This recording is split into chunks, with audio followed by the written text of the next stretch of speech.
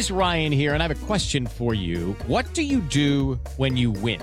Like, are you a fist pumper, a woohooer, a hand clapper, a high fiver? I kind of like the high five, but if you want to hone in on those winning moves, check out Chumba Casino. At ChumbaCasino.com, choose from hundreds of social casino-style games for your chance to redeem serious cash prizes. There are new game releases weekly, plus free daily bonuses. So don't wait. Start having the most fun ever at ChumbaCasino.com. No purchase necessary. VGW Group. Void where prohibited by law. See terms and conditions. 18+.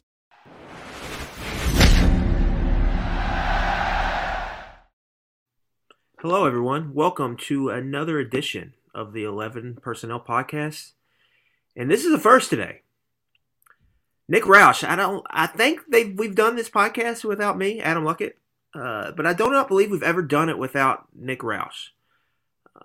Nick is out on paternity leave right now. Just had a beautiful baby boy, I think born Monday morning, maybe. I'm not sure exactly when he was born. But congrats to Nick and Brooke as they're dealing with child number 2, baby Frank, over there joining baby Duke over there in the Roush household in the south end of Louisville. So we're going to be out without him today. And so we're going to do things a little different this week. It's the bye week. So this felt like a good time to do what some of you all have asked for us to do maybe for a little bit, which is kind of a mailbag episode. That's kind of a popular format on some other podcasts. So we've opened up the email, opened up the DMs, opened up the replies, and we've got a bunch of questions from you all. A lot more. I got a lot more than I expected. So number one, thank you for that. That was really cool. Number two, thank you for a lot of interesting questions here that we're going to dive into.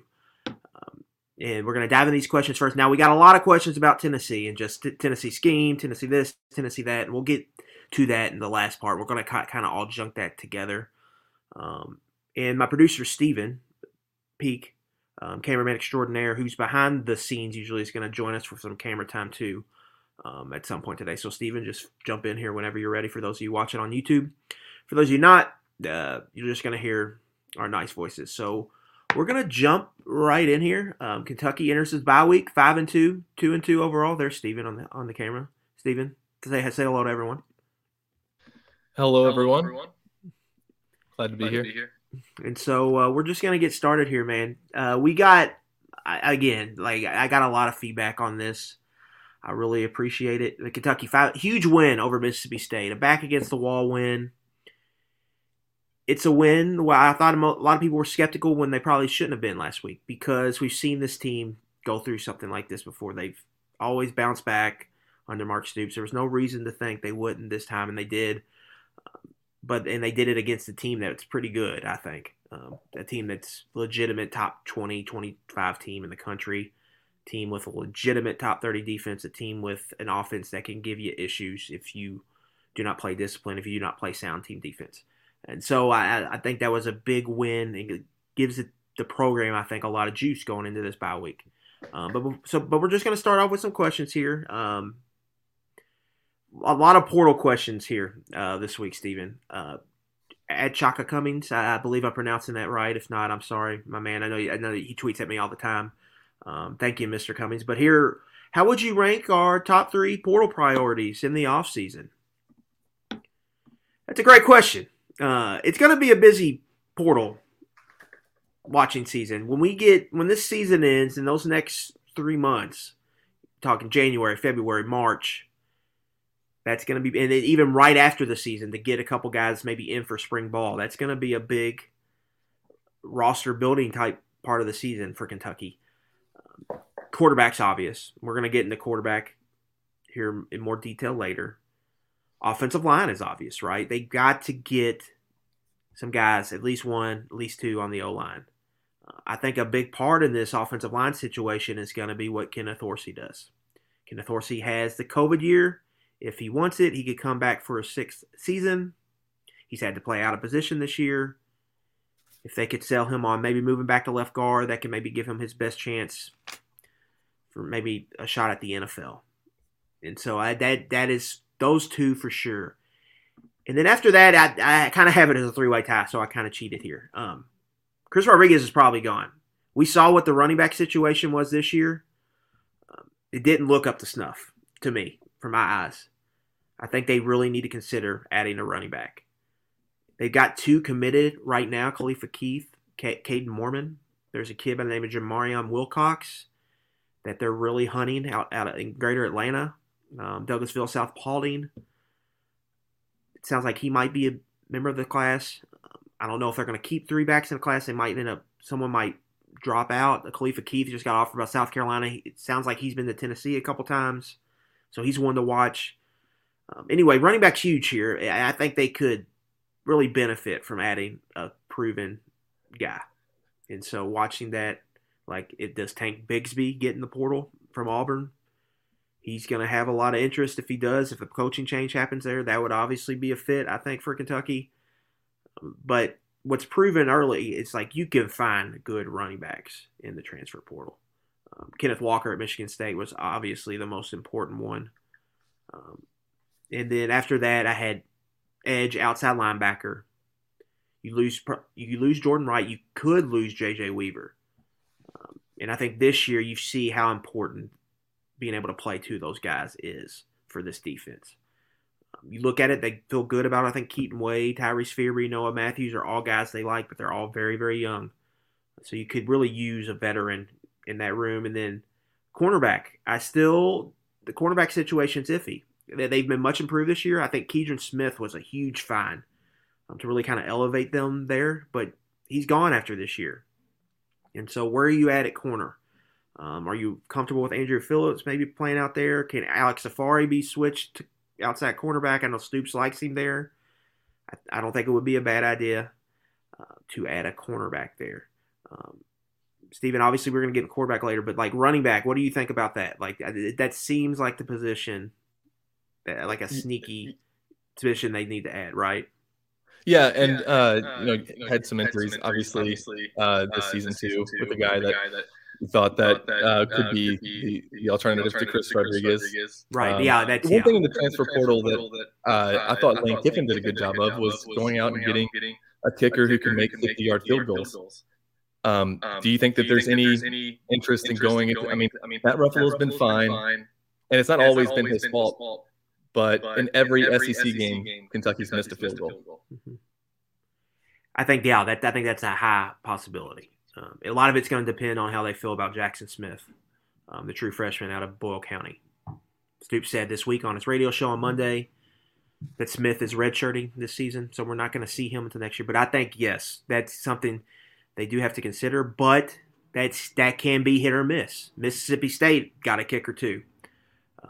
From the same conference as the guy Ole Miss came from the CSA, and he's been wish-washy. So, you never like kickers. You don't know until they get on the stage, right? If they have it or not. But I definitely think that's something that they could for sure look at. Maybe even a long snapper.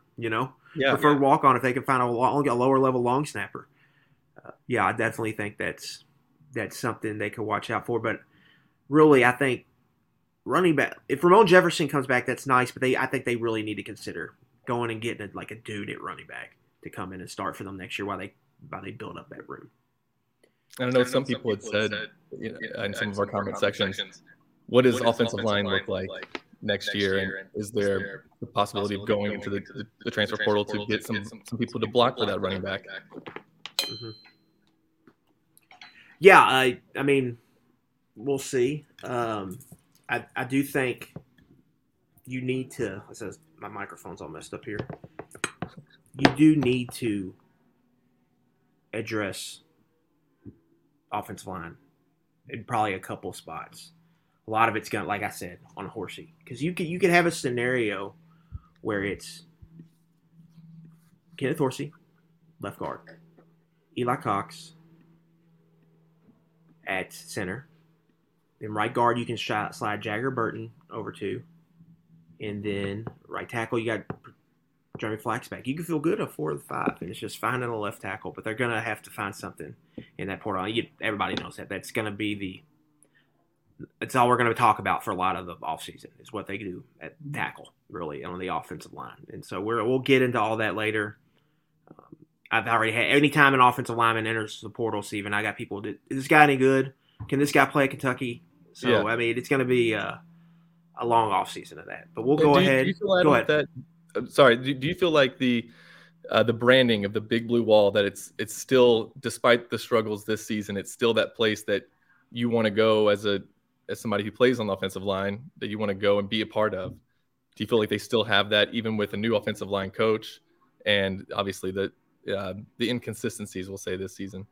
Yeah, it's pretty easy to point to the draft success lately, but that can wear off quickly if you don't keep doing it, right? Yeah, and so that is an iffy situation there, to say. I mean, if Keontae Goodwin, we'll get to him later too. There's a lot of variables there that I don't think it's as dire as maybe we want to think it is. If they do a good job in the portal, they could be in good shape. Not like top of the line in the league, but middle of the road safe if they can figure that out. But we'll go ahead and move on here. At Josh_Davis25. Josh, thanks for your question here. Do you think they simplified the block scheme and run game with Chris returning? Yes and no. I do think Rich Scangarello, like Liam Cohen, has adapted to his personnel. You're not seeing a lot of outside zone. You're seeing a lot of gap scheme, which means usually double teams and you've got a puller. A lot of times it's Tayshawn Manning. You're seeing Tayshawn Manning lead up on a lot of kick-out blocks, whether it be a counter look or a power play. That's kind of what they're best at with Chris, and that's what he runs best. So I think you're seeing a mix of inside-outside zone, and I think you're seeing Chris get the ball, follow a blocker up in a hole, and ram his way for 5, 6, 7 yards. So I think that's really what we've seen. And again, like, they're not running a lot of outside zone. People are going to ask why they're not running wide zone. I think at this point, I don't know what else to say other than it seems like it's just a personnel issue. Like, they're just going to have to recruit to it. And so we're going to have to see next year if they are able to pick it up at all. But that's really kind of the situation from my eyes, what I'm seeing there. Do you feel like also, I mean, when we watched the game on Saturday, there were a lot of times where it felt like the hole wasn't there and Chris was just pulling tacklers with him. There was one run, I want to say it was late first half, where he just drugged 4 guys and carried it for a first down. I forget. It was like 4th and 1. Yeah. Okay. Yeah, exactly. And do you feel like, I mean, is the offensive line, has it improved in your eyes over the last couple of weeks, or has just getting Chris Rodriguez in made it covered up some of those problems? In the run game, I don't think they were as bad as we thought. I think backs were missing holes. They've got issues in pass pro. They've had big issues all season, but in the run game, they weren't gaining the yards they should have. Cavassier Smoke was their best tailback, and when he went out, there was a big drop-off of guys missing run lanes.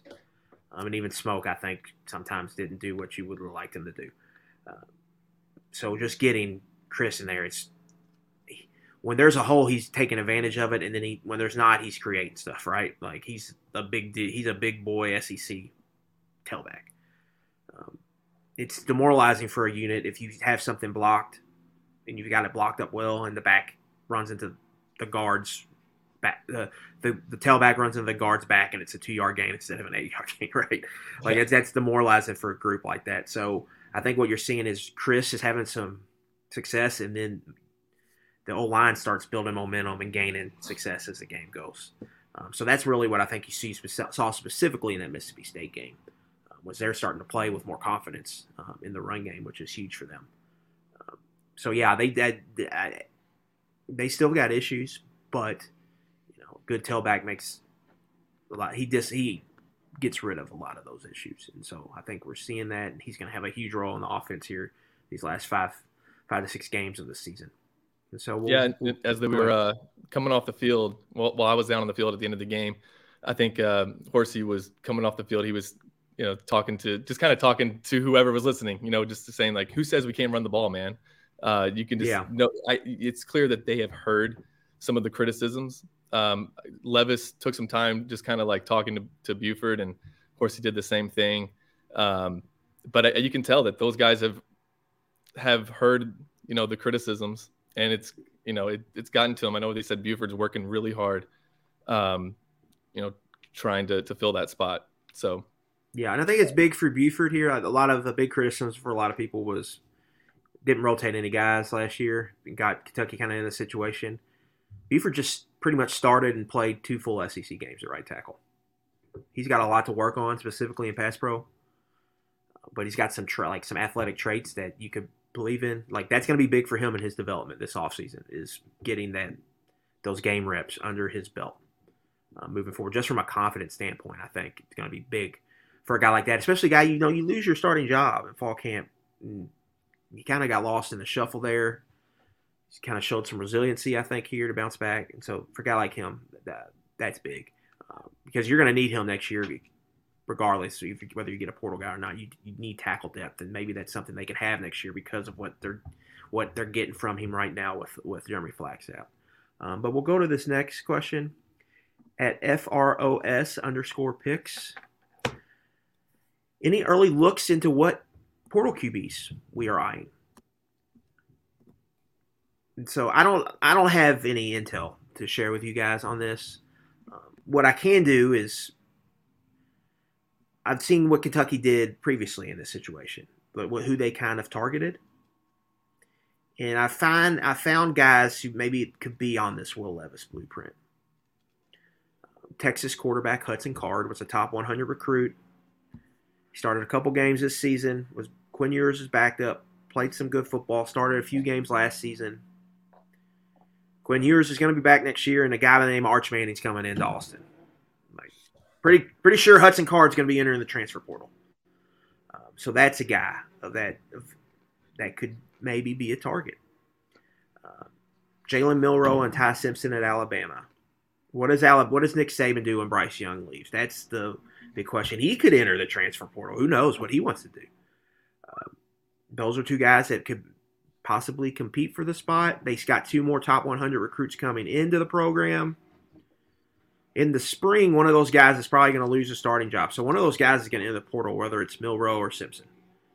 Milroe has played for Bama this year. He started the Texas A&M game. He's kind of a dual threat guy from Texas. And then Simpson, there was a report that he was liking people's tweets saying he should have been playing when Milroe was in the game. And so that could be a situation where he leaves. And both those guys are young. I believe they're both redshirt freshmen. Or no, Milroe's a redshirt freshman. Ty Simpson's a true freshman. So those are guys with a lot of eligibility left. Brock Vandergrift's another guy at Georgia. What does Georgia do? Does Kirby Smart go in the portal again? Brock Vandergrift was a former top 100 recruit. He's number 3. Carson Beck's their backup. Carson Beck's probably going to be their starter next year, I would assume.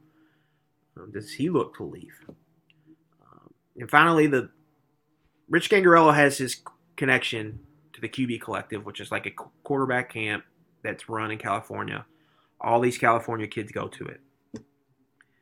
Jay Butterfield was a top 150 recruit from California. He went to Oregon. He's buried. They brought in Bo Nix this year. He's behind Ty Thompson, who was a top 100 kid out of Arizona. They're bringing in Dante Moore from Detroit, who I think might be the best quarterback in this class, this high school senior class. He's going to have to move. That could be a guy they could visit. I think he has some NFL tools and traits from just a size and arm strength aspect, and I believe his dad played in the NFL or something like that. So there's some lineage there. That could be a sneaky guy you could see. And then Hank Bachmeier, I think, the Boise State transfer, another kid from California. Mm-hmm. He's got a relationship with Rich Gangarello. Matt Jones has already kind of reported this. Seems like that's their backup plan to me. I mean, you think it's got to be an attractive spot to play quarterback with the wide receivers, the young wide receivers that Kentucky has. I mean, yeah, throwing balls to Denke and Barry and Brown. They got a triple dip here going. They got these young, talented skill pieces that are going to be attractive. They've got a quarterback that's going to get drafted in the first round, high first round. And they've got an offensive scheme that's really in vogue in the NFL that they're going to run. Like, last year around the Super Bowl, they had like a graphic coming out. You want to play in the offense that's in the Super Bowl? Come to Kentucky, because both the Bengals and the Rams are running this offense, and a bunch of other teams in the NFL. So those three things should be a pretty strong selling point. And their thing is, like, if these quarterbacks, you can go to these spread wide open schemes, and you can do that, but that's not what you're going to do in the NFL. If you want to come to a place that's going to best prepare you because what's going to happen when Levis comes out, it's all the talk's going to be how much more well prepared he is for the draft or for the NFL. Yeah. Right, as opposed to, I mean, Hendon Hooker's putting up big numbers, but do you see NFL teams running that kind of offense? It's not even going. It's going to be on all those. That's going to be the talking point around Levis. He's the most prepared for the draft because of the scheme he played in college, and they're going to use that as ammo on the recruiting trail. So that's all something to watch. They're going to get guys. There's going to be multiple guys pop up. I think there's going to be multiple guys interested. They just got to pick the right one. Rich Gangarella's got to pick the right one. And I think they would like to have a guy that could come in and start for 2 years, similar to Levis. So that's something to watch there with the portal. Okay, we'll move on here. At founder_2, Walker C. Y'all, how many more receivers do you think the staff takes in this class? I thought this was very interesting question because the receiver recruiting has just been lights out, right? We see what Barion Brown, Dane Key are doing right now. And so that's got people excited. You've got Shamar Porter, Anthony Brown committed in this class right now. Shamar Porter is a guy I think has all the attributes to be kind of a dude in this class. Big outside receiver. From another guy from Nashville. He's buddies with Barion Brown. I think he's going to come in and have a role early. And then Anthony Brown is kind of your prototypical slot receiver. That's kind of what they need, like a quick twitch moving guy inside that can run routes and get open and can be kind of a safety blanket in the intermediate underneath stuff. But you look at the receiver room in general, like they only have one senior in that room, Tavion Robinson, who's probably headed to the NFL after this year. I think you could see a transfer or two out of that room, but there's not like a lot of wiggle room there to add receivers.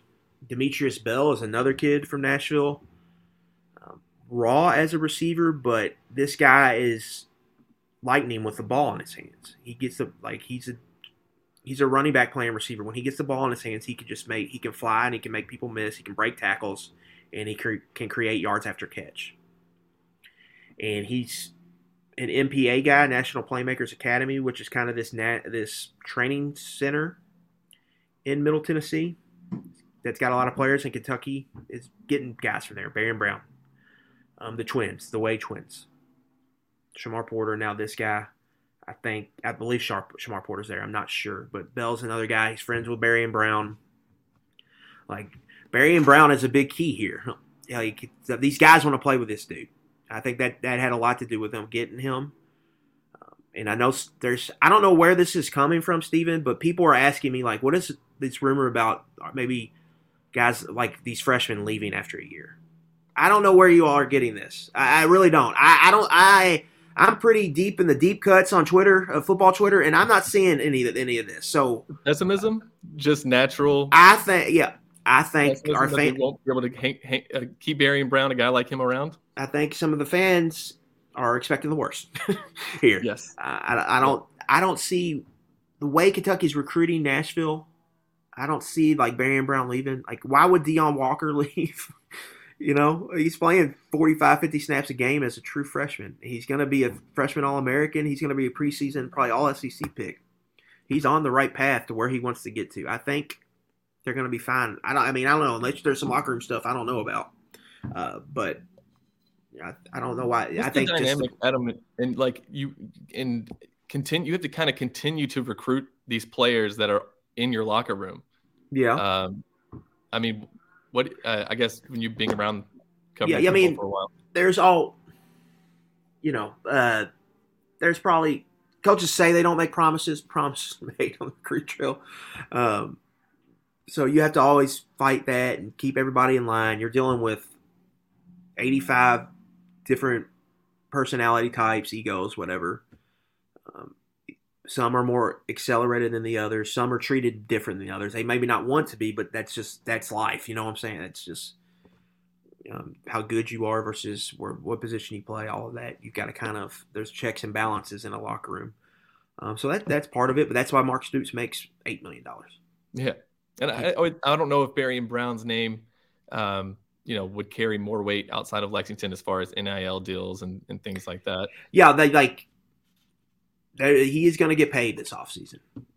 I think there's no doubt about it. I mean, that gets back to the Kentucky's NIL issue, whatever that is, whatever little we know about it. But Levis got taken care of this offseason. I think Barry and Brown, Dan Key are going to get taken care of. I don't think you'll figure all that stuff out. Like Barry and Brown leads the team in targets right now at the bye week. Like he's gotten the most targets from Levis. And he's returning punts, kicks, like he is their guy. And then they got some of his boys coming up here. So I think from that aspect, you're going to be fine. And Deion Walker is just another one of that Detroit pipeline. Like went to the same high school as DeAndre Square. I think you should feel comfortable. Like those guys are going to be here long term. And I don't know where that comes from. So everybody just enjoy the ride right now. And we can worry all about all that stuff in the off season if rumors pop up, but there's always going to be a this or that. And like Stoops, what players have they really lost, really ever? Jeff Badette is the only really one of. And I think that's where the pessimism comes from. Is Jeff Badette? I was going to mention that earlier. Yeah.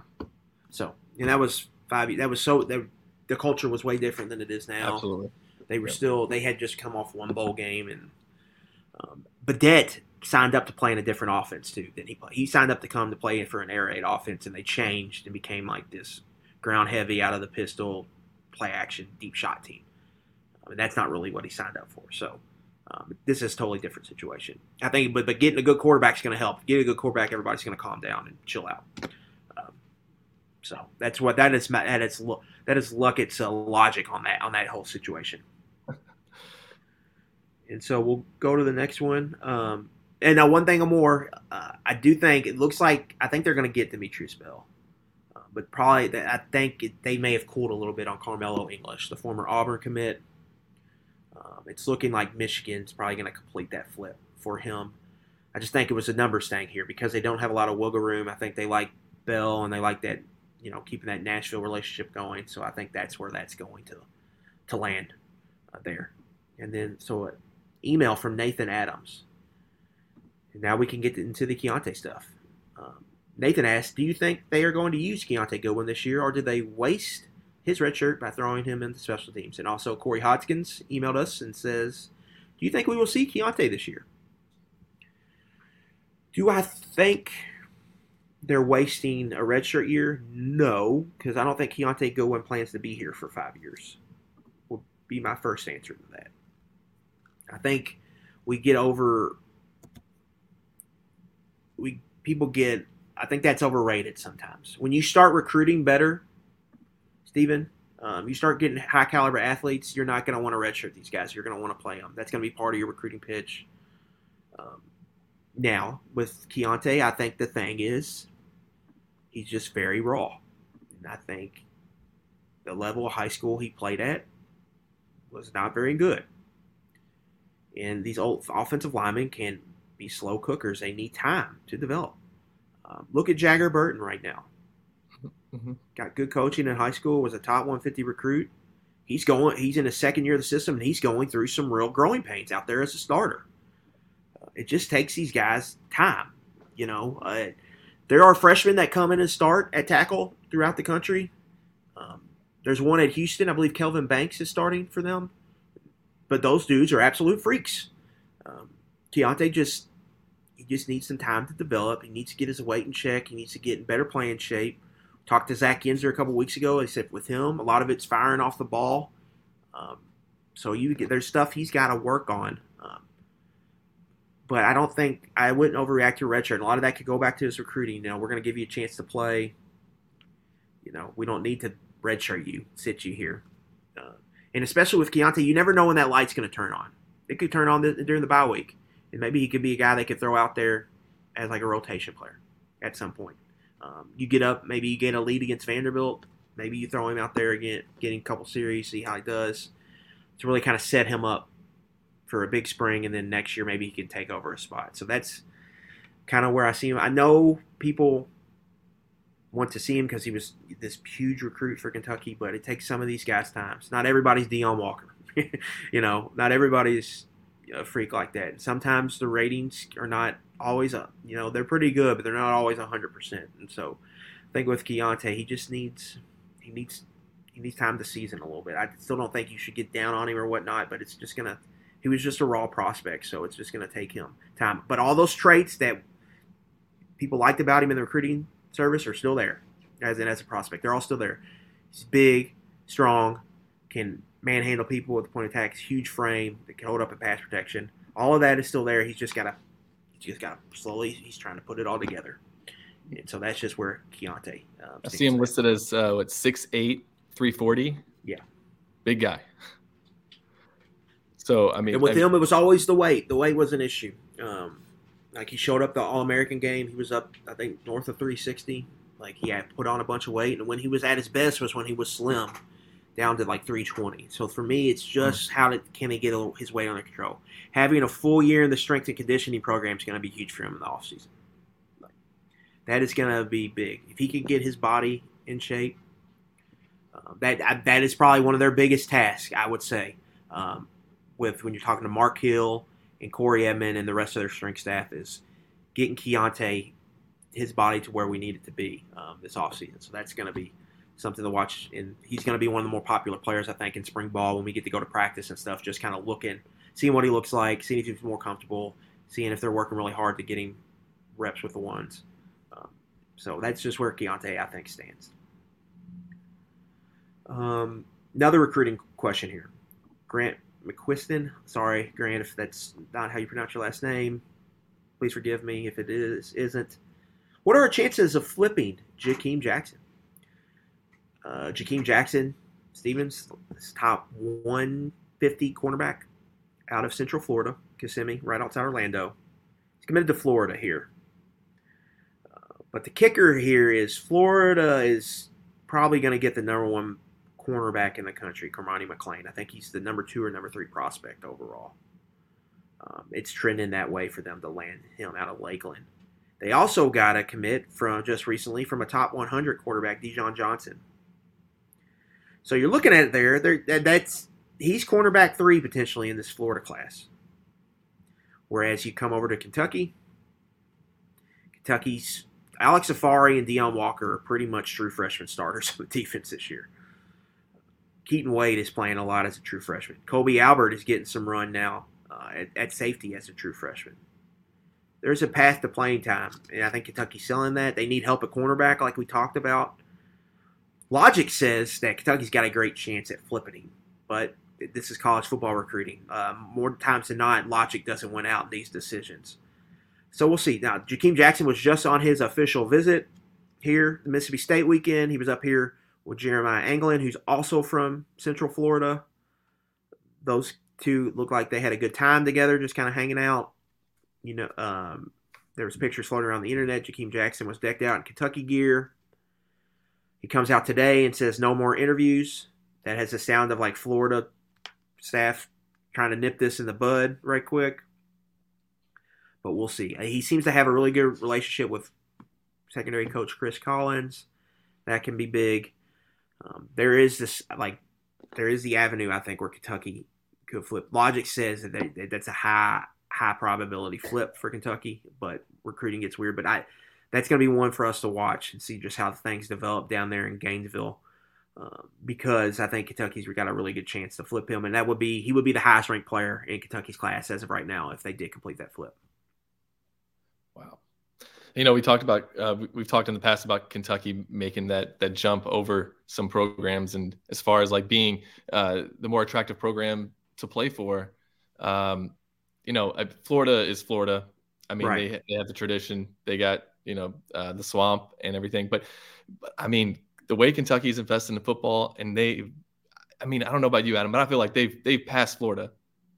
I mean, it's not gonna be their first pick of every recruit, obviously, but as far as like there was not a on-field results, right? The last Yes. 3 years Yes. have been better than Florida. But Right. And things there was can change never a fast in time the sport. Right. in my life where I thought that Kentucky going head to head with Florida for a recruit that that Kentucky would have a chance.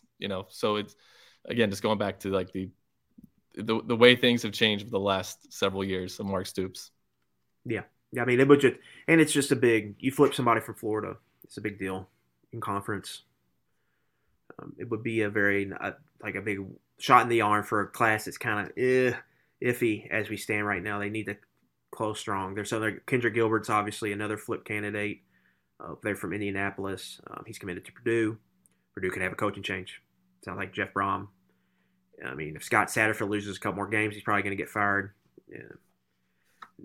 And we'll probably have some interesting discussions on this podcast when Nick's Uncle Jeff is head coach of Louisville. Yeah. So that'll be interesting. But yeah, we'll see. There's still a lot of time left. They've got some guys they're in after, but it's not going to be like super class. Like it's going to be ranked in the 30s. It's going to be a lot like their 2015, 16, 17, 18 classes. And you need it to be like that classes and not the 2019 class where they only had like 4 to 5 guys become starting level players. And so they're going to have to hit on a lot of these 3 stars and turn them into something. And that's really what that will determine whether that class is a success or not. But we can get into all that later. The good thing about this new podcast here and some of this YouTube stuff, we're probably going to have like a National Signing Day show, I would imagine. We haven't really talked about it. I'm just kind of running stuff through my head right now. Yeah. But we're probably going to do some cool. We're probably going to do some cool stuff around NSD. So that's a little something for you, a little nugget for you all to chew on at home. So pretty excited about that. But we got time to get there. We got to get through the season first. Will Dawson sent me an email. This is more of a personal question for me. He says, I'm just curious where your love of football comes from. What did you do before a living, before KSR, and how you met Nick? First off, the Knicks, I didn't know Nick until I worked here. TJ Walker, who's Nick's co-host on Kentucky Roll Call. Me and TJ went to high school together. We were buddies in college. Drank a lot of beers together. Go to parties to get all that good stuff. He kind of he got me on working with Justin Rowland and Kentucky Rivals there for a little bit, just kind of contributing. And then when KSR was looking for someone after Freddie left to join the football team, TJ put a strong word in for me at KSR, got me on. And so kind of met him through TJ. And if it wasn't for TJ, I probably wouldn't be here right now. I've told him this before.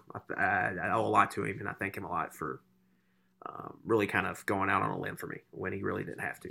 So that's how I met Nick, to answer that question. Love of football, I don't know.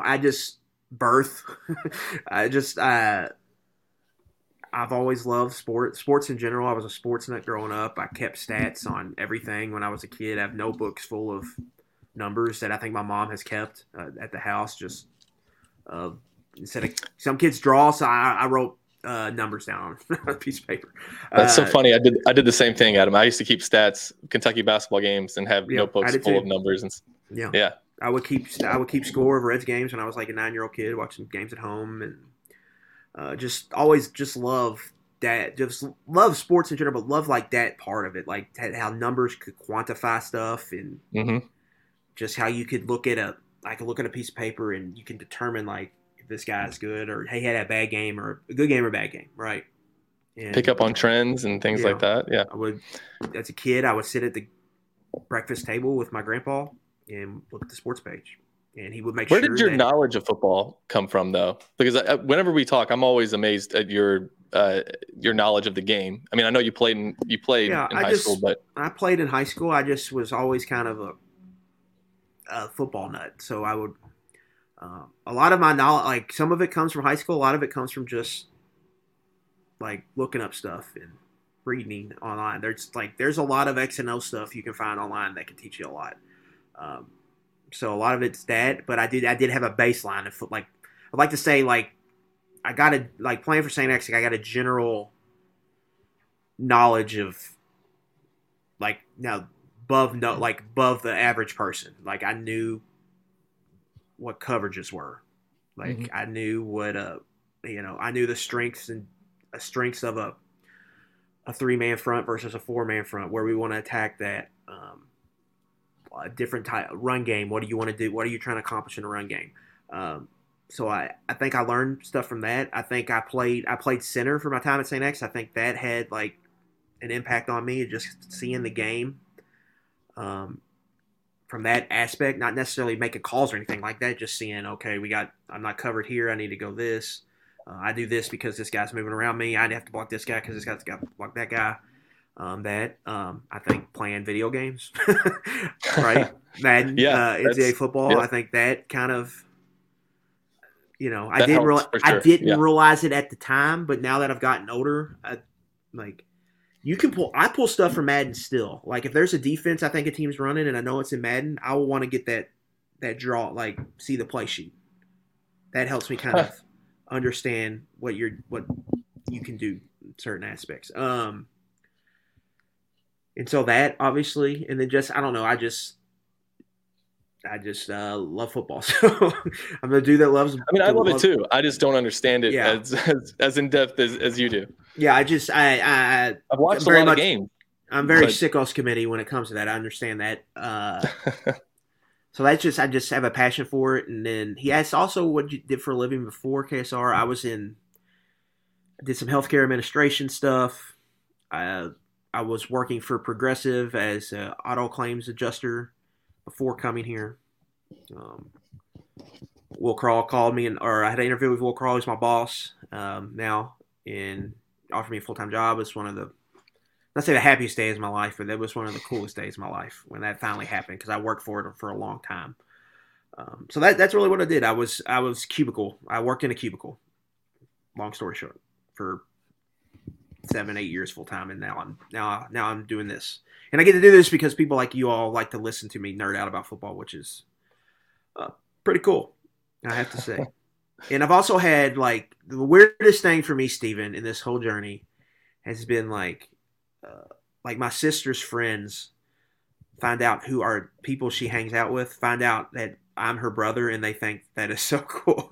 Like that befuddles me. That is crazy to me. But that is funny. I'll tell you this. When I think I might have told you this already, but when I interviewed for this job, and I was interviewing with like Tyler Thompson and Drew Franklin, and I'd read Tyler's stuff for years and listened to Drew's voice for like 12 years. Right. So it was weird doing an interview with somebody who I know everything about them just from what he shares on the radio show. So yeah, it was a surreal experience for me too.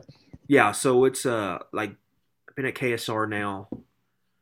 I started right beginning of July of the 2018 season, and so God, what's that? 5 years now, and so yeah, it's been a fun little ride here. But yeah, that's just kind of, I guess, a quick background of where I come from, what I did.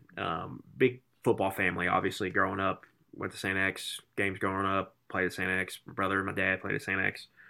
And so, yeah, and then going to game, like my grandpa was a long-time season ticket holder at Kentucky, going to games all the time. So I would go to like 2 to 3 games a year with him, and just kind of built that kind of passion for this. And now I've combined it with more so like not only fanhood, but passion for like the game and kind of how it works in college football. And it just kind of is morphed into what it is now, which is me talking about offensive guards at SEC Media Day. Next here, now we're gonna shift over, and this is the Tennessee talk. So we got about 4 or 5 questions about Tennessee. We're gonna get deeper in the weeds. I highly recommend, if you don't, read my scouting report weekly. It's a big mamma jamma every week, but I kind of go all in on the game, and you have anything you want to find that's not just the basic stuff if you're trying to get in the weeds at all. So betting stuff, what they do on offense, what they do on defense, what the players do, advanced stats, keys of victory, yada, yada, yada. So we'll get real deep into that for Tennessee week. But first off, we'll just kind of talk about Tennessee right now, just kind of base level. Joshua Hinton email. 18 months ago, Tennessee football looked to be heading for a run of losing seasons. Heupel quickly stabilized that and turned it around rapidly to where they are a bona fide top 10 team. Is this a one-year breakthrough, the way Michigan State had in 2021? Or is this sustainable? I think this is a great question, Joshua. This is college football, and this is important to kind of understand how the sport works and the thing about college football is it's so easy to overreact. It's where you need to be. Everything is so week by week, but you have to more look at it big picture as much as you can. First of all, Tennessee, I think it's a lesson, and I think it's why you see all these SEC schools freak out and fire coaches so fast. Because you're one good coach. The talent's there. You're one good coach away from just flipping it. We saw Dan Mullen flip it right away at Florida. It didn't last. It was a quick window. We saw Urban Meyer flip it right away at Florida. We saw Sam Pittman in a smaller, he flipped it at Arkansas. And that program that recruiting-wise pulls in less talent. We saw it took Kirby Smart 1 year, and then he had Georgia competing for a national championship. You see, coaches can flip these things fast if they have a certain base level of talent. But can you do it year over year and build a program? I think what Heupel has right now is he's got a scheme that's ahead of the curve in the SEC. They are running Baylor's offense at Art Briles that people could not stop in the Big 12. And they're running it as good as anybody since Art was on the sideline running it. So the SEC teams they don't know really how to stop it right now. And so they're throwing stuff at the wall trying to figure it out. And so I think that it's those two. And then he inherited a quarterback. He got lucky and inherited a quarterback. Heupel's gotten lucky a couple times here with these quarterbacks he's inherited. Dylan Gabriel at UCF, and then now Hooker at Tennessee. So for me, I really want to see him next year. Okay, round two. Name something that's not boring. A laundry? Ooh, a book club. Computer solitaire, huh? Ah, sorry, we were looking for Chumba Casino. That's right, ChumbaCasino.com has over 100 casino-style games. Join today and play for free for your chance to redeem some serious prizes. ChumbaCasino.com. No purchase necessary. Void where prohibited by law. 18 plus terms and conditions apply. See website for details. With what he does at quarterback. There's the kid from California, Nico I. I'm not even going to try to pronounce. Iamaleava, I think is his last name. That's a guy who you're going to try to throw in, and maybe he starts as a freshman, maybe he doesn't. Do they go portal again? So we'll have to see.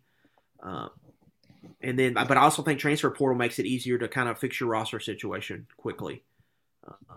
He landed a couple guys last year who were able to help, and then boom, boom, boom, they're rolling. But the biggest thing for Tennessee right now is they got a quarterback who's really good. He's really good in this offense because this offense it's like an option offense where they have the quarterback snaps the ball and he's making one or two reads, and then he's going. So if you get a quick thinking quarterback who can throw the ball with accuracy on vertical routes, you add in the run element that Hooker has. It's just you're cooking with gas if you have that. Now it's not easy for all these. It's a quarterback friendly offense, but there's still like a read aspect you have to do with this, and you still have to throw the ball with accuracy on not easy throws a lot of times. But if you have a quarterback that can do that, it's just hard to defend because how they stretch you out, they can take zone defenses out of their zones and create huge voids in the middle of the field. In the tempo, they use tempo as a weapon. They can keep you in. Once they get you in a look, they can keep you in it because it's hard to change plays on the fly. So if they see, they're playing us 2-man or 2 under or whatever, they know exactly what to go to on their call sheet. They just run it over and over and over. And then if your D-line gets pushed, it's a power run scheme. So if you get moved at the point of attack, they can just hit you for gash of yards in the run game. So all those things are adding up. Now, water finds its level, Stephen. Eventually defenses are going to figure out how to stop this. It could be as simple as, if you don't have a great two-read quarterback in there with Hooker, it could be as simple as that. But that's really what they kind of have going for them. You got to give them credit for what they're doing. They've really got it. They've really got it rolling, and it seems like Heupel's got a really good OC in Alex Golesh. He's probably going to get a head coaching job soon. What happens when he leaves? That was what I was going to say. How long can he hang on to the offensive coordinator?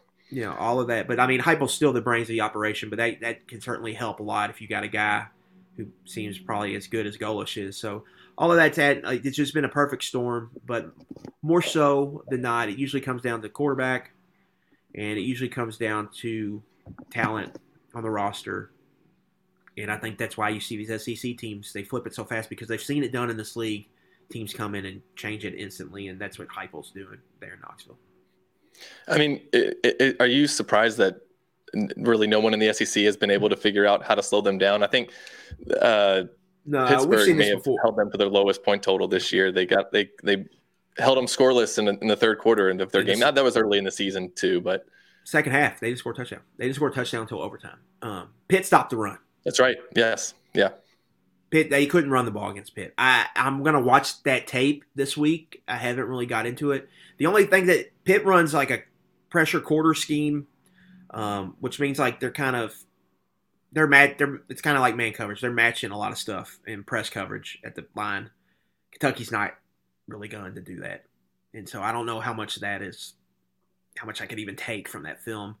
But Pitt's usually like, Pitt year in, year out here recently in Narduzzi had really good defensive lines. And so if your defensive line can hold up and create havoc, that's big when you're playing somebody like Tennessee. Thing Kentucky has in this matchup, they got really smart linebackers.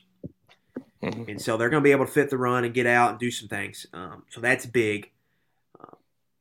And for Kentucky, it's where they really kill it. I'm getting in the weeds here. But like on these, when Jalen Hyatt was wide open against Alabama, where he's running maybe a go or kind of like up the seam, they're running switch releases on the outside. So if you get Bama in like a man type coverage, you can get confused on the release. That's what happened on the second touchdown last year when they got DeAndre Square. Yeah. They just caught him on a linebacker, and the safety needed probably help his linebacker out, but he's supposed to play, inside first and, give and then close to the sideline throw usually. They just put you in a conflict. So you just gotta try to stay out of conflict. So it's just going to be a fascinating matchup. I'm fascinated to see what Brad White comes up with, which kind of goes into some of these. Go ahead. No, I was going to say, just from obviously, if this was so obvious, defenses would have exploited it. Do you see any holes in their offense that teams can at least attempt to exploit? Yeah, I don't think their run game is great. I thought Alabama would slow it down. Again, I need to go back and watch that game. I haven't really dug into the film yet. I was surprised they ran it as well. But then again, they ran Hooker probably a lot more than they usually do. I think he had 12 or 13 carries in that Bama game. So that changes things when he's running the ball on you. And like I had a question from Big Blue Wall 66. Does Brad White blitz the balls like he did State or rush 3 or 4? Just when Kentucky got Mississippi State third and long, they brought pressure calls. They brought some unique kind of nickel pressures with their secondary players. I think if they get the ball Tennessee in third and long, they're not going to want Hooker just sitting back there patting the ball. They're probably going to bring some heat. And Hooker has shown he'll take sacks in the pass waiting, so you can get sacks on them. So, yeah, I do think pressure is going to be part of it, but I don't think it's going to be necessarily a early downs type thing. Can UK's D slow down UT? How do you defend this attack? You just got to not give them easy scores. You cannot, the bombs are just huge for this offense. If you can take away the bombs, you make them drive the field, it changes things. But that's easier said than done because they're going to put you in conflict. You're going to need Hooker to miss a couple throws because they're probably going to get you a couple times. And then can you stop the run, and then can you get timely stops in the red zone? I think that's the big. Can the offense stay on the field for Kentucky and get those long drives, keep Hendon Hooker off the field? Yeah, that's another thing I got to ask. If you were designing a game plan to beat Tennessee, what would it entail? First of all, you want to have kind of Kentucky had the plan last year. The defense just gave up so many big plays, and the offense in key situations. There was a fourth down in the red zone, or not towards the end of the half. They went to Wandale twice. You could classify both as drops. And they did. Tennessee flipped it, goes and kicks the field goal, changes things right away. And then Will Levis throws a pick six. So you can't give them points right away. So that's something you have to keep aware of. And then the scary thing about Tennessee is their run defense has been really good. And so you can't just hammer the rock. Like a thing that people had success with Baylor with Art Briles for so long was just playing keep away, running the ball, shrinking the game. Tennessee's really selling out to stop the run, but it's opening up holes in their pass defense, and their pass defense has been pretty bad. So that's just kind of what you got to do. So I think this game, you're going to have to get something out of Chris Rodriguez. You're going to have to churn out drives, but Kentucky's going to have to score. Like, Levis is going to have to go in there and throw the ball. Like, this is a game where they're probably going to need to get 34, 35 points to win the game. But there's some real advantages, I think, for Will Levis throwing the ball against this Tennessee secondary, which is going to be important for Kentucky. But overall, I think you just got to find a way to not give up the bombs. If you can eliminate the bombs, make them go on drives, the game changes. I do think it helps Kentucky that they've seen tempo with Ole Miss. Ole Miss runs a version of the Baylor offense. They run the stack formations.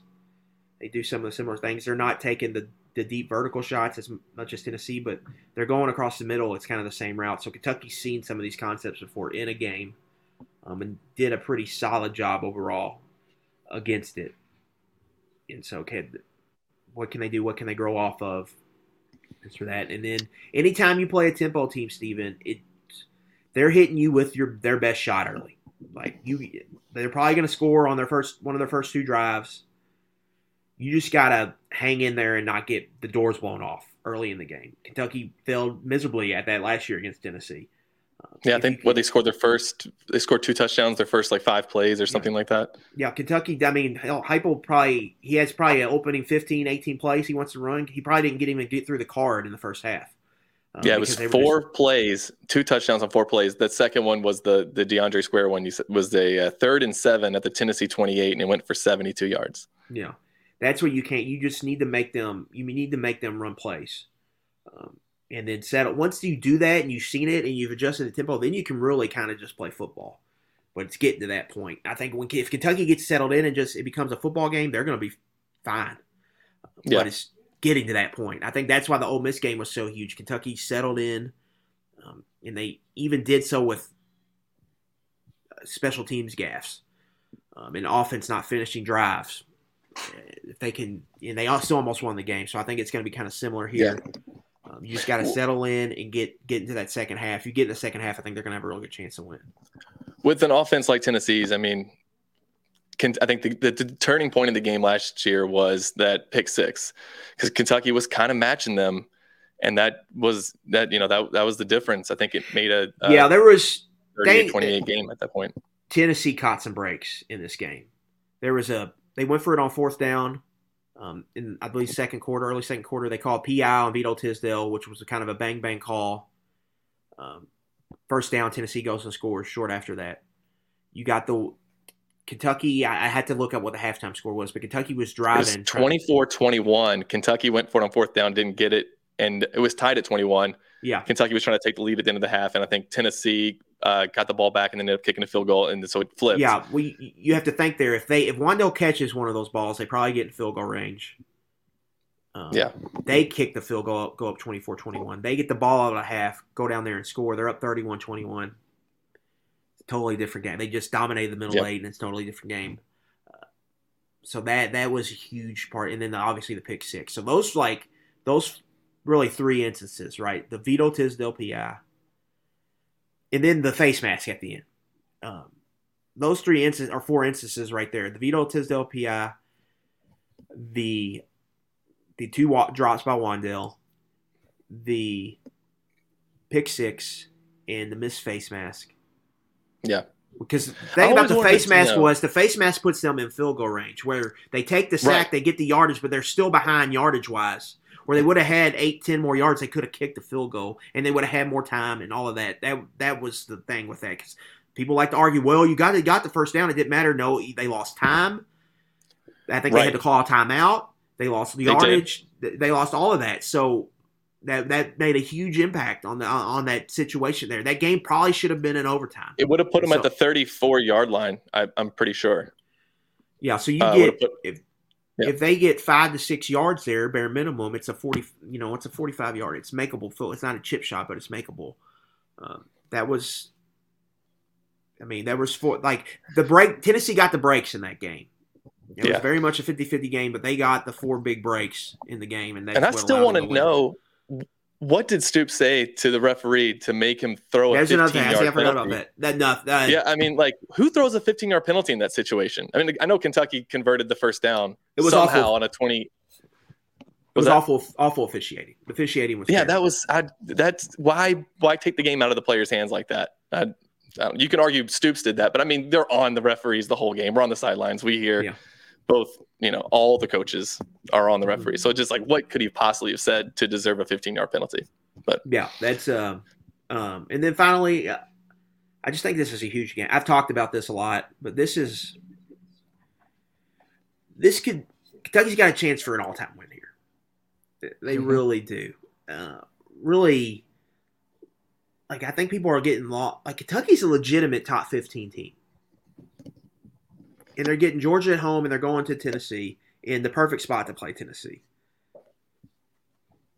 Odds are they're probably going to get one of these. I really do think that. Now, they got to get healthy and all that. The offense needs to score, but they have real chances in both these games, and they need to handle their business in the other 3. None of those are slam dunks. I would outside of Vandy at home should be a slam dunk, but outside of Missouri and Louisville could challenge them in certain ways. But these Tennessee and Georgia, they got a real chance here to really, and especially they can really stick it to Tennessee here. They really have a chance to really stick it to them because they have Kentucky has a good team, but that's not the talk of any of this week. It's going to be Tennessee's, the greatest. And if they can find a way to go in there and win this game, it's just it helps change things. Like that's just a huge selling point that they're going to have, and it's going to fire the fan base up if they could go down there and beat this Tennessee team. Like, it could be one of the sweetest wins ever. I think Kentucky's got a real chance in this, so just get ready. This is a big game. Kentucky, I think, is going to give Tennessee they're getting close to their A game, and I think it could be good enough to win. I really do. Don't ask me how this happened, but I'm on Tennessee TikTok. I don't know. I mean, I did work in Knoxville covering Tennessee for one season, but somehow I'm on Tennessee TikTok. They think that they're playing for the national title, and they have a reason to think that. I mean, they're the 3rd best team in the country. You just have to beat Alabama. What if this was Kentucky? Like, put the shoe on the other foot. I don't blame them for thinking like that. But this is how this sport, Steven, this is how this sport works, man. It's a 1-week scenario. You come in, and I'm just telling you, they are going to be looking ahead to Georgia. They just are. Oh, yeah. And it's 2 weeks of just getting nothing but propped on, patted on the back. You're the greatest ever. Kentucky's, and not only is Kentucky, they're coming in with a really good team. That's why I think Kentucky's got a really good chance here. They're coming in perfect scenario. It's a rivalry. Usually these games happen in rivalry games. Like, when the other team is up, it's the rival that's able to stick it to them. For Kentucky, there's not going to be any they think they're better than this Tennessee team. They think they're coming. There's not going to be any intimidation at all. They just won in that venue 2 years ago with a lot of the same players. Like, they're not going to be scared at all of this moment. And they're probably going to we've seen them in the past. They kind of thrive. I mean, there will be 102,455 people there, as opposed to how it was in 2020.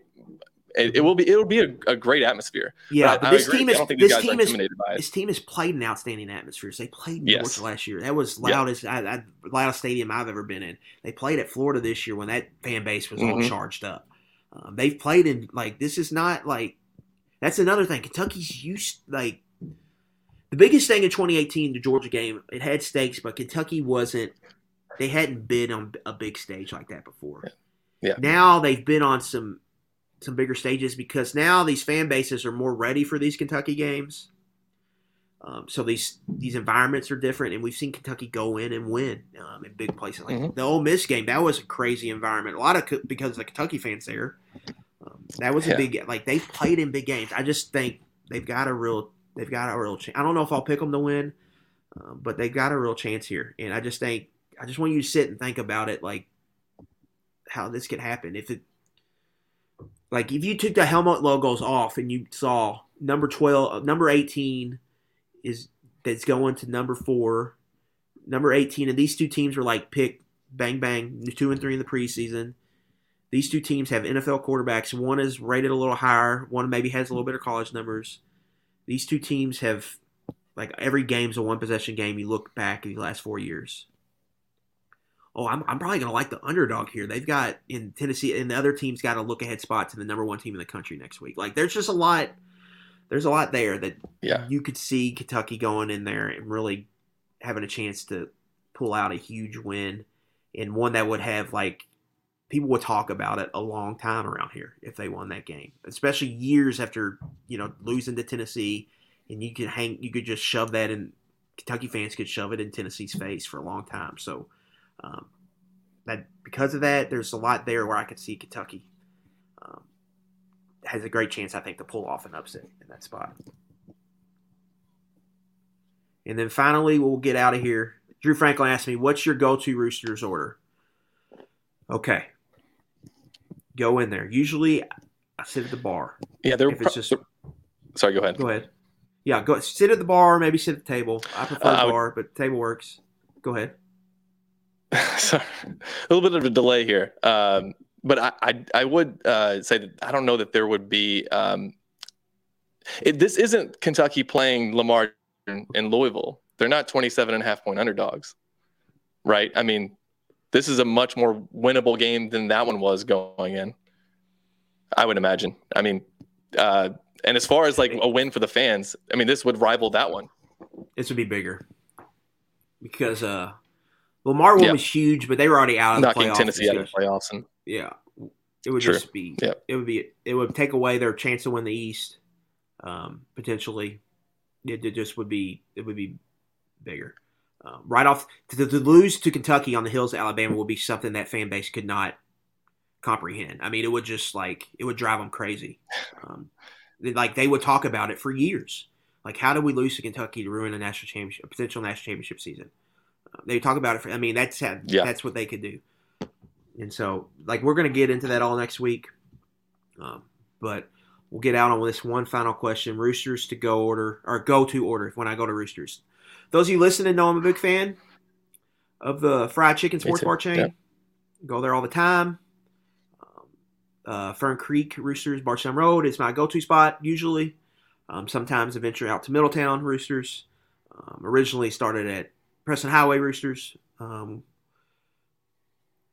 But usually try to sit at the bar. Bud Light Draft is an absolute must. Keep them coming. We go. Some people like to go out and have drinks on Thanksgiving Eve, Stephen.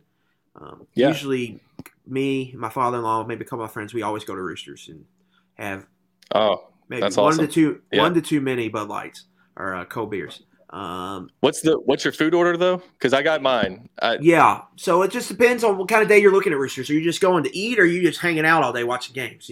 Are you staying for a long time? If you want an appetizer, potato skins are good. I like the potato skins. But what me and my wife always get, their nachos are the cheapest thing I think on the menu, but they're just like ballpark nachos, like the kind you would get at a little league game or a youth football game. And so with jalapenos, those are just straight go to get out fast. You got an appetizer. For me, it's Tim Wings traditional, all drums.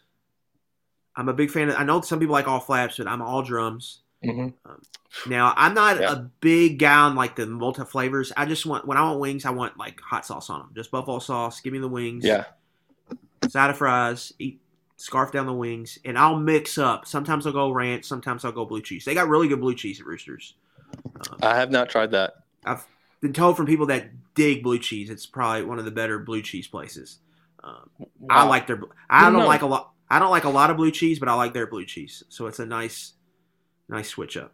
And so really the key is Bud Light, hot wings, and anything after that is gravy. I know the wrap is good. I do divert sometimes and go get the wrap. That's a go-to special for my wife Taylor. But yeah, go ahead. When people were talking about the Chick-fil-A versus Popeye's chicken sandwich, I was like, they haven't had the Rooster's chicken sandwich yet. I was introduced to that a few years ago, and it's my go-to. When I want a chicken sandwich, I'm going to Roosters. I live in Fern Creek, so it's right down the street. Yeah. So the best thing about Roosters is like the prices are very reasonable, and they do not skimp you on food. Like you get a lot of food when you go in there. So that is it, and it helps that it's right down the street from my house, and like it's got everything I want: TVs, cold draft beer, laid back environment, wings. What more could you want? And so that is my go to Roosters. It's if you're gonna get an appetizer, potato skins are good, but nachos, it's more our speed. Cold draft beer, just get a draft, don't get a bucket. They got really good draft beer. I like the hot tin drums. I like it. I like their hot. Hot is good. Like their donkey is like if you like more spicy, you get the donkey, but the hot is like a good speed. Like you get the spice, but it doesn't burn you up, right? And then fries, obviously, and you go to, you get a couple beers for dessert. Keep the draft beers rolling. It's a good time. Yes, it is. I'll probably get there at some point this weekend for sure. Maybe they might be a Friday night. I'm getting hankering for Roosters as we're talking about it. Yeah, and our stomach's growling thinking about it. So that and KS Bar, those two places seem to do it all right. And Steven, 11 Personnel is brought to you by Port Royal Plants. I think I'm supposed to read this at the beginning. Hope I don't get in trouble. This is usually Nick's specialty. A Kentucky Proud product that is grown, processed, and manufactured in Kentucky. Because your mind and body deserve quality products you can trust. Visit PortRoyalPlants.com to learn more. Try out their products. Check out Port Royal Plants' CBD Natural Tick, Mosquito, and Bug Spray. A great product for any outdoor activities, including tailgating, going to football games, or hiking during the pretty fall months. And right now it's like bonfire and patio season, right? Like people are getting in their backyard, bonfires, have the temperatures turning. It's Port Royal. Help keep those bugs away. So check out our friends at Port Royal Plants. All right. Well, I think that'll do it for us here. Thanks everybody for listening. 11 Personnel. We'll be back next Wednesday. I would assume Nick Roush is going to be here for the Tennessee episode. So, maybe he can sneak away. But we'll be back next week. 11 Personnel. Thanks for listening, y'all. We'll have to definitely visit this mailbag episode soon. Seemed like a lot of people like that idea. So let us know what you think about the episode. If it's something we should do in the future, just drop a comment here on YouTube or send us a message on Twitter. But anyway, thanks, and we'll see y'all later.